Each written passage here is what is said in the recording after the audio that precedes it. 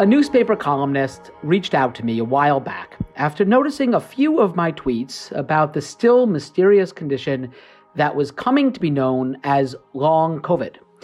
The columnist was curious if other medical professionals shared my skepticism of the narrative emerging in news stories. I'm more terrified of this syndrome than I am of death, this correspondent shared with me. That's not an isolated perspective. What media stories about long COVID and the people who call themselves long haulers describe is frightening. But I also worry that the narrative about a new chronic disease caused by a mild infection with SARS-CoV-2, the virus that causes COVID-19, is getting ahead of the evidence. Clinicians often dismiss the symptoms of long COVID as psychosomatic. This approach has led to anger over medical gaslighting, where patients' reports of physiological suffering are not construed as credible, and fear that the medical profession is failing to recognize it as a serious threat. When clinicians default to psychosomatic reasons for long COVID at this stage, before they have scientific evidence to support that conclusion, and before researchers have explored biological explanations, it seems that they're valuing their own clinical hunches more highly than they value science.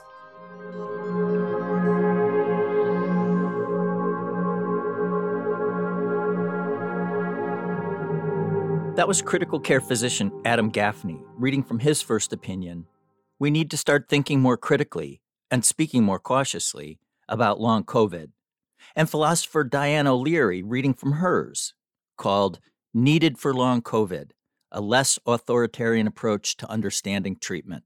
I'll bring you our conversation after a word from our sponsor. At Cytiva, we understand that the health of people and the health of the planet are deeply interconnected. We recognize that integrating sustainability into our business will limit our impact on the environment and help us realize our vision of a world where access to life-changing therapies transforms human health. Learn how we are seizing sustainability at cytiva.com/sustainability. That's CYTIVA.com/sustainability. Welcome to the First Opinion Podcast. I'm Pat Scarrett, editor of First Opinion, stats platform for articles written by biotech insiders, healthcare workers, researchers, and others with interesting or illuminating or provocative perspectives to share about the life sciences writ large. Welcome to the podcast, Diane and Adam. Pleasure to be here. Thank you for having us. The concept of long COVID is a murky one, which I guess makes it a perfect choice for a First Opinion podcast conversation. A good place to start, maybe the best place to start really, is clarifying for listeners what long COVID is or might be. Adam, your essay was published about a month before Diane's, so I'm giving you first dibs on that. Sure. I think this is a critical question because I think that what gets discussed as long COVID in the media is in fact many different things, and it conflates different categories. And I think it's important to emphasize that there is no question that COVID-19 can have serious long-term sequelae.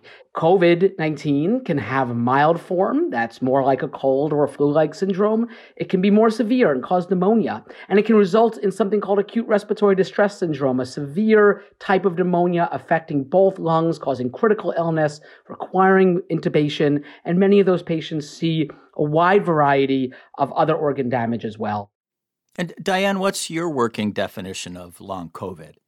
Generally, I've been comfortable with the distinctions that are drawn in the Greenhalgh and colleagues article in the BMJ. So that was the first practice pointers for clinical management of long COVID in primary care. And right at the beginning there, it's quite informal, but right at the beginning there, they distinguish a post-ICU kind of set of problems that we're generally familiar with from, I think, they do these out of order, but a second group would be the patients who have problems resulting from clear organ damage that occurred during acute infection, right? And then the third group would be what she characterizes just as the patients who have nonspecific symptoms, generally characterized by problems with fatigue and breathing issues, but, a gazillion other kinds of symptoms. So I think at this point in the media, debate about long COVID really centers on this third group, or patients who often have milder initial illness, often were younger, often were healthier when they had COVID, and then end up having long-term problems that are changeable and nonspecific. And I think that's what people are generally debating. So that's the article you were describing was one mainly aimed at physicians in the British Medical Journal. I think the one that really brought this to attention was Ed Yong's article in The Atlantic in August. His descriptions and descriptions of others about long COVID are pretty grim. Unremitting fatigue, weakness, brain fog, gastrointestinal problems, headaches, insomnia. It's been referred to, and I'm quoting here, as a dementor sucking my soul, living death, and an internal prison. Boy, that's pretty compelling language for kind of as I said in the beginning, a murky disease. What's been learned about long COVID since Ed wrote back in August? Anything? Much? A little? I think it's hard to summarize that succinctly, but I want to say a couple of things in response to what you're saying, which is, first off, I think that one way to think of this, and one way to sort of think about the controversy here is, are we thinking of this more as the aftermath of a car accident, right? Where the damage is real, where the damage can be variable depending on the severity of the car accident. And this is the reality, the lived reality of people after car accidents is that some symptoms linger and some damage lingers and some things never get better and some things do. Or are we thinking of this as a new disease that has not really been described before? When you mentioned the Ed Yong article, there has been a lot of studies since then. There have been a lot of studies documenting symptoms that persist, even among people with mild infection, what we call mild infections. And I think there's some sort of discussion about how to interpret those articles. And, one of the things that sort of alerted me to the fact that, well, maybe this is a little more complicated than is being described in Ed Yong's article is the fact that in Ed Yong's article itself, he mentions sort of offhandedly, oh, well, in this one cohort of people with this syndrome that has been studied, 2/3 had negative serologies, right? So serology is blood tests that show that can be a marker of infection. But the fact that that was negative in 2/3, to me, made me at least think this may be a little more complicated and worthy of a little more discussion. The point is not about, is this real, is this biological? It's, what is the etiology? Is it a new chronic disease?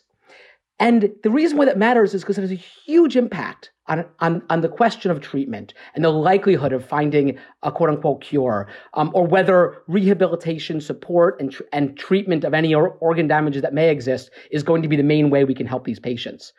So it seems helpful in this discussion to clarify that when you say car accident, sounds like that's kind of a euphemism. What you're saying is it could be that there's a long-term disease like an autoimmune disease arising after infection, or it could be psychosomatic. I'm comfortable with that language. It seems like that's really what we're talking about. I don't agree with a perspective that sort of casts neatly and cleanly biological and psychosocial or psychosomatic phenomenon as clearly separate. I think they are very intertwined. Psychosocial factors can influence biological processes, what we call biological processes, molecules and chemistry in the brain or whatever you want to call it. And those processes can in turn have effects on our psychological states. And the reality is that I think is what makes, medicine so complicated. It's not like treating a robot where there's a wire that goes from point A to point B. And if that wire gets cut, then there's a problem. I've had patients with severe COVID-19 who are on the brink of being intubated, let's say. And they actually don't feel shortness of breath, right? And that's fascinating. And we can talk about why that might be and the physiology. But for whatever reason, despite having incredibly sick lungs at that moment, at a particular moment, they are not experiencing shortness of breath. On the other hand, I have experienced shortness of breath just from anxiety. pure anxiety. As far as I know, I don't have lung disease. I have experienced that. So here you have me with, as far as I know, no decrement in lung function with shortness of breath because I'm feeling anxious. And we have a patient who has life-threatening lung disease and does not feel shortness of breath. And I'm not trying to make anything, I'm not making a case that's about long COVID. I'm not making any specific point other than a very generic one, which is that the symptoms we experience as human beings are profoundly complicated and produced by a multitude of factors. And I think that's not gaslighting. That's just acknowledging our complexity as human beings. I think it's important to bracket that issue of gaslighting for later, how we define that and how that's significant. So let me just set that aside. I do want to say that I entirely agree with everything you've said about the way that mind and body interact and the unity of mind and body and all of those things. I totally agree. And we are on the same page on all of that. What I'm suggesting is that these things in no way imply that we should be incautious about the question of the presence of disease. These things don't in any way imply that we can't make an error at this line. So if you have a patient who suffers from cancer and you decide, well, you just got fired, your marriage is breaking up, I think this is a psychosocial problem, and you manage that with mental health support, the patient will suffer and maybe die. The fact that, it's difficult to tell, the fact that it's all biological in the end, the fact that mind and body interact, none of this suggests that we shouldn't be extremely cautious about the question of whether there is disease there. So this would be my suggestion for long COVID. Well, and I don't disagree with anything you said. There's no question about that from a clinical perspective, that we should be very careful and thoughtful about evaluation, and everyone, whether it's long COVID, short COVID, or anything in between, should have diligent, thoughtful, rigorous medical evaluation, referrals to specialists when things are unclear, and clinically indicated tests. That's not in question. But at the same time, I think we should acknowledge as a society, to a greater extent than we currently do, that psychological suffering, psychological anguish can in fact produce very real, harmful, hurtful physical symptoms, and whether that's pain or shortness of breath or other things, I think we should acknowledge that more as a society. And I think we don't. I think right now we sort of think of, well, that's real and that's not real, and I don't view it that way. I think everyday people now have taken stock of that and accept it, and I don't dispute that that's just as real. The thing is that recognizing that, and I really thought your article was beautifully written about the anguish that we all feel at this time and the serious mental health challenges that we all face. It's really important to recognize that. And of course, those kinds of things can cause symptoms. But then you have a great deal of work to do to get from that to, therefore, long COVID is psychosomatic. All of the work is in that step, right? That's where we need, you need evidence, you need conversations about safety, you need that kind of thing. So it feels like we're edging toward a point that I think, Diane, you made in your essay. You mentioned the standoff forming between the public and the medical profession. I think that's kind of where we're tilting toward here. Can you describe what you meant by that? Yeah, I think that this is where the word gaslighting becomes useful. I mean, before COVID, before the pandemic, the public and the media were gearing up with debate and frustration and concern about this idea of gaslighting, particularly with women. And you were seeing it in all kinds of media outlets, and you were seeing patient organizations who were separately concerned with this coming together in kind of a unified way, unifying with people who do women's health. It was kind of coming to a head. But from my perspective, this is what I do. Of course, I'm watching it very closely. And then COVID, and then all that was gone for a long time, right? So hold on for a second. Can you tell, I'm always been confused by the term gaslighting. What does it mean here? Yeah, I think this is really important because I think there's a real misunderstanding about that in the way that gaslighting was presented in your article. Adam, I think was a very accurate perspective on the way clinicians see this debate about gaslighting. It's very confrontational, that debate in the public, and it's hard for clinicians, right? You suggested that clinicians' decisions are derided as gaslighting whenever clinicians suggest that symptoms might be caused by the psyche. In reality, that's not what gaslighting is. You can accept that symptoms are often caused by the psyche. You can accept that's possible in your own case and still be concerned about gaslighting. Gaslighting is a problem of credibility. Gaslighting occurs when a clinician doubts a patient's credibility to an extent that's not reasonable or acceptable. So it's a battle about authority. It's a battle about epistemic injustice, it's sometimes called in philosophy, where clinicians say, I know you're reporting that you have a bodily experience. I'm telling you you're mistaken. Your experience is not bodily. So if I could just jump in, just a couple of things.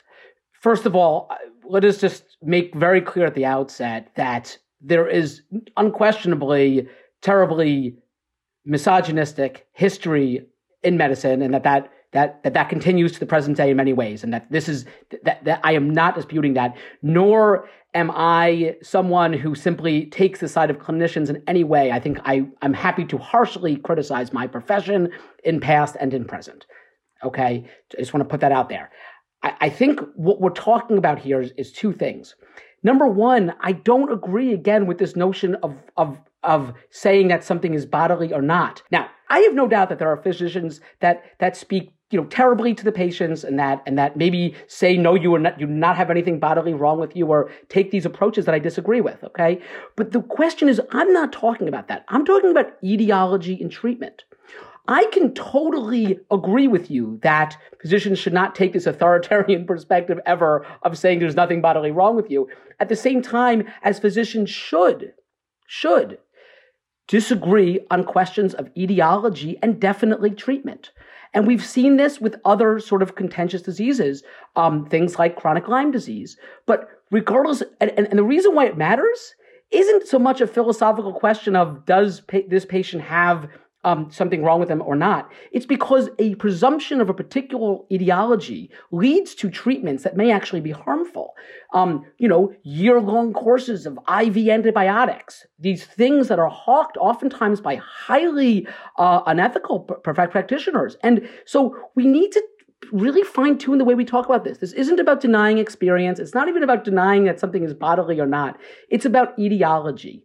And it's about treatment. And that's where you do need physicians to be willing to disagree, because if you don't need physicians to think about etiology or treatment, you don't need physicians at all, because then we could all diagnose ourselves and select the treatments that we need and pick them up from the pharmacy. I'm not trying to sound snide, and I think that we probably see things many similar in a lot of ways, maybe outside this narrow one, politically and philosophically otherwise. But I think we need to sort of fine-tune the way we're speaking about this.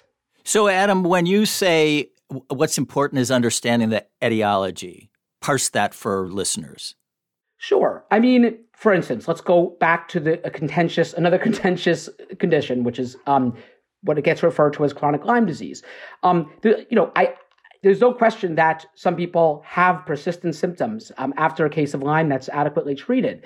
But if you believe that those symptoms are produced by a persistent infection in the body, which is an etiological explanation, the etiology of those symptoms is persistent infection, is the Lyme infection, then that would lead one, A, that's important to know, but B, it would lead one to treat that in a particular way.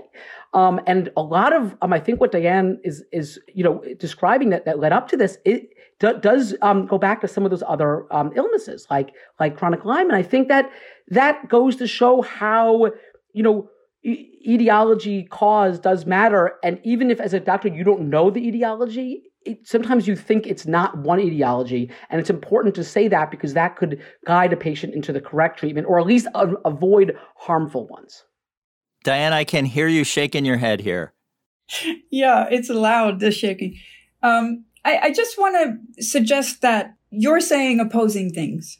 You're saying on one hand, and this is what philosophers can offer, right? So we're in a situation where there's a lot of uncertainty. So what we need is careful reasoning about how to deal with the uncertainty, right? The science isn't going to resolve this. So what I am hearing from you are two different and incompatible ideas. One of them is that you should not and cannot draw a clear line between states of disease and states where psychological distress is causing an experience of the body when disease isn't present, right? You're saying on one hand, no, it's a mistake to imagine that we can draw a clear line there and we all have to be more sensitive to how they're unified. At the same time, you're insisting that clinicians need to be very careful about the etiological question. And what you mean by that is to very carefully notice when patients are not suffering from disease and when they're instead suffering from psychosomatic problems. So if we accepted your idea that we should never draw a clear line there, we would have no field of psychosomatic medicine. There would be no diagnosis of somatization. There would be no effort to say, well, no, you need psychosocial support. You need a prescription, right? In medicine, there is no question that clinicians draw a clear diagnostic line between patients who suffer from disease and patients who have psychological problems that make them amplify or exaggerate bodily experiences that are benign, right? There's no question that clinicians draw that line. I think it would help to just stop saying there's no line there, because clearly medicine works with a line there. I think the point, okay, to clarify, I'm not saying that there is no such thing as a purely psychosomatic symptom, right? That happens sometimes. But I think what's far more common is the intermingling of the two, that I have asthma and I also have something else. And these things intermingle to produce symptoms. There's also there's a totally separate category, which is simply misattribution of symptoms to a particular etiology. I do have, particular symptom X all the time. And I come to believe it's associated with exposure Y because it seems to. But the reality is both doctors and patients, all of us, can often misattribute symptoms to etiology. The thing is that it's really important to recognize that there's a very different scientific status to a doctor's conclusion that you have, this is a spine problem or a kidney problem, right? You have back pain. Either it's caused by a spinal problem or a kidney problem, let's say. I'm not a doctor, but that distinction is important, and a doctor can use objective scientific evidence to clarify the etiology in a case of that kind. In a case of this kind, the question of whether the experience is bodily or psychological is not, that evidence for that is not accessible to the clinician. You can't do any test to make that determination. So your scientific status of that kind of conclusion is very weak. Clinicians don't seem to recognize that, because you don't have a test you can do. What you're doing is making a speculation about the nature of the patient's experience. The patient thinks it's a bodily experience, but really it's a psychological experience. You might be right. But even if you're right, the status of your evidence for that is never going to meet the status of your evidence for a biological problem. So let me take it from the philosophical and the medical to the personal. Say I'm somebody, I had a kind of a mild case of COVID-19. I'm getting better, but I feel completely lousy. I have some of the classic things. I'm just so tired. I can't think straight. What do I do? I know there are some medical centers that have opened up like long COVID treatment clinics. Are those, a right thing to do? How do I, as a person, how do I parse how I'm feeling? I think at this point, one of the most difficult aspects, obviously the most difficult aspect for a patient with long COVID is, struggling with this suffering and disability. Compounding that is this discourse that leads them to second guess their experience and leads them to, what I find talking to patients is that element is an additional kind of trauma. It makes them mistrust the profession and makes them wary about going to doctors. And I think that's a really big concern. So I don't know the answer to the question. There isn't a medical treatment. There's no drug that's been approved for the symptoms of long COVID. There are people working on this. There will be trials at some point, no doubt. There will be a lot of science that comes out to better elucidate, why some people have those symptoms and others don't. I think, though, that if you think of this as more what I said, the aftermath of a car accident, then I think that probably means that most likely the kinds of treatments that will be beneficial to such an individual will be rehabilitation, physical rehabilitation, and maybe in some individuals, psychological support will be useful just because of the fact that these things are so intertwined and because we can't neatly separate them. Maybe I'm wrong. Maybe there will be some discovery that there is, let's hope not, chronic infection of the brain by this virus. There's no evidence of that, but that has been posited. But I think that's unlikely. I think this is going to be more like how you would deal with the recovery from a car accident that left you not the same way as you were before. And that's, remains to be seen, I suppose. I find that response kind of concerning because it seems to recommend to clinicians there is so little evidence for disease in these patients that it's wise to just take a psychological approach. And neither of those things are true. First of all, I said in some individuals that may be useful, and then I said therapy and rehabilitation may be useful. That is not a psychological treatment. We have patients with end-stage lung disease, with COPD who benefit from rehabilitative care and from physical therapy. So you don't need to assign a sort of category of mind body for that to be a helpful intervention. Of course, clinicians should be very wary and should evaluate aggressively and thoroughly to make sure there is not, say, a blood clot that they've missed. Absolutely, okay? But assuming that investigation has occurred, that there's no underlying organ damage that can be addressed with a specific therapy, then the patient should be cared for and watched and monitored and their concerns evaluated. But there is no sort of generic long COVID treatment or drug. So I guess I don't understand what the practical implications of what you're saying. What I'm suggesting is that, as you say, for one thing, clinicians can go ahead and do a bunch of tests and find nothing, and yet there still is a disease there that we don't yet understand, right? There are these two patients who've been communicating a lot on Twitter who were both dismissed with anxiety. They're long COVID patients.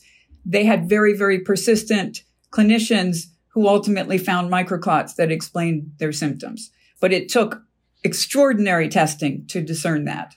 So it's clear that in cases of long COVID, it's a question of how much testing and whether testing that we currently have can find the kind of disease that could be present in long COVID. So we still end up with a state of uncertainty, even when clinicians test and find nothing.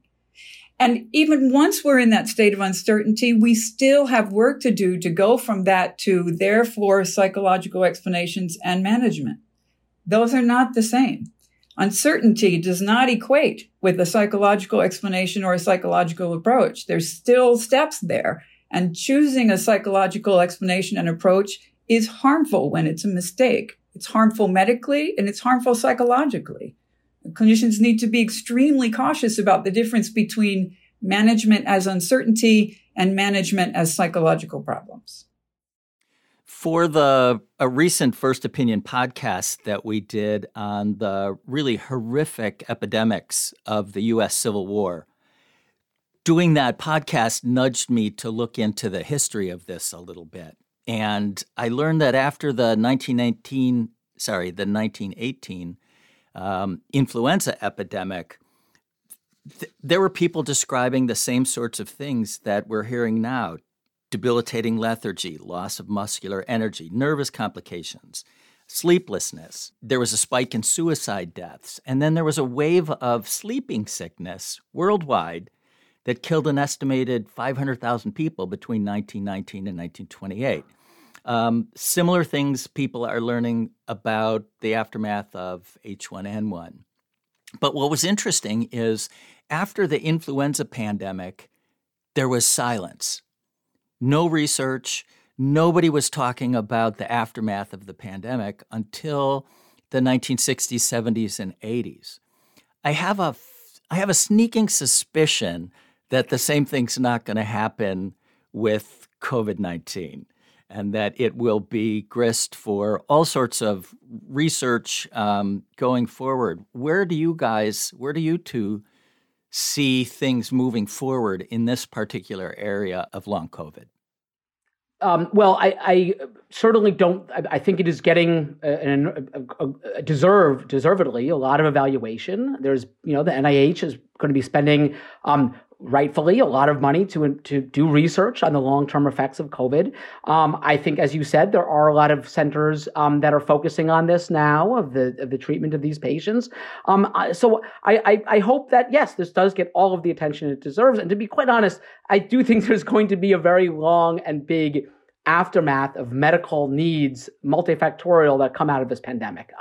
And one of the clarifying thing, in my piece, I do say there may be more than one factor operating in different patients, that for virologic and psychosocial, and they can interact, and that's just the reality. My worry would be, though, that, that one way we could do this wrong is to start using unvalidated therapies, start treating with medicines or surgical procedures that lack strong evidence, that there could be mistakes made that ultimately would be to the detriment of this patient population. Tests can have harms if not used judiciously and wisely. I don't think as a nation we underuse medical testing overall, although people who are uninsured and underinsured get left out unquestionably. Diane, where do you think things are headed? It was really interesting to hear that about the earlier similar problems earlier in history and how we paid very little attention to them. Of course, this is the area that I work in. So I'm very excited to see this research happening and to see this debate becoming an open public issue. I think people don't realize how large a portion of medicine is about undiagnosed patients.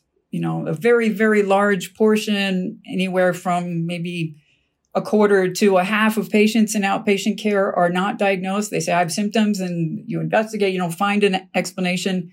We don't have scientific standards for how to cope with these cases. Right now, it's kind of random, kind of up in the air. And this kind of research will help to improve that area of medicine. We'll bring it out for public debate and hopefully resolve this tension about gaslighting and women's health and, gender health equity, these kinds of things. I think we'll all benefit from this kind of research. That's my hope anyway. Well, given the interest in long COVID and efforts to understand it by the NIH and others, my guess is that we could have a completely different conversation on this in just a few months. Until then, I hope you both continue to explore this problem and reveal new truths about it. Thank you for joining us today. Thanks for having us. Thanks a lot.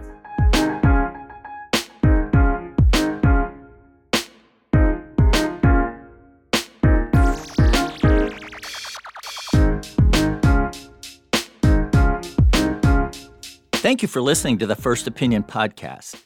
It's produced by Teresa Gaffney, no relation to Adam Gaffney. Our senior producer is Alyssa Ambrose, and our executive producer is Rick Burke. I love to hear from listeners. Let me know which First Opinion contributors you'd like to hear on the show or what topics the podcast should take on. You can do that by sending an email to first.opinion@statnews.com. And please put podcast in the subject line. And if you have a minute, please leave a review or rating on whichever platform you use to get your podcasts. That's it for now. Be well during this strange and uncertain time.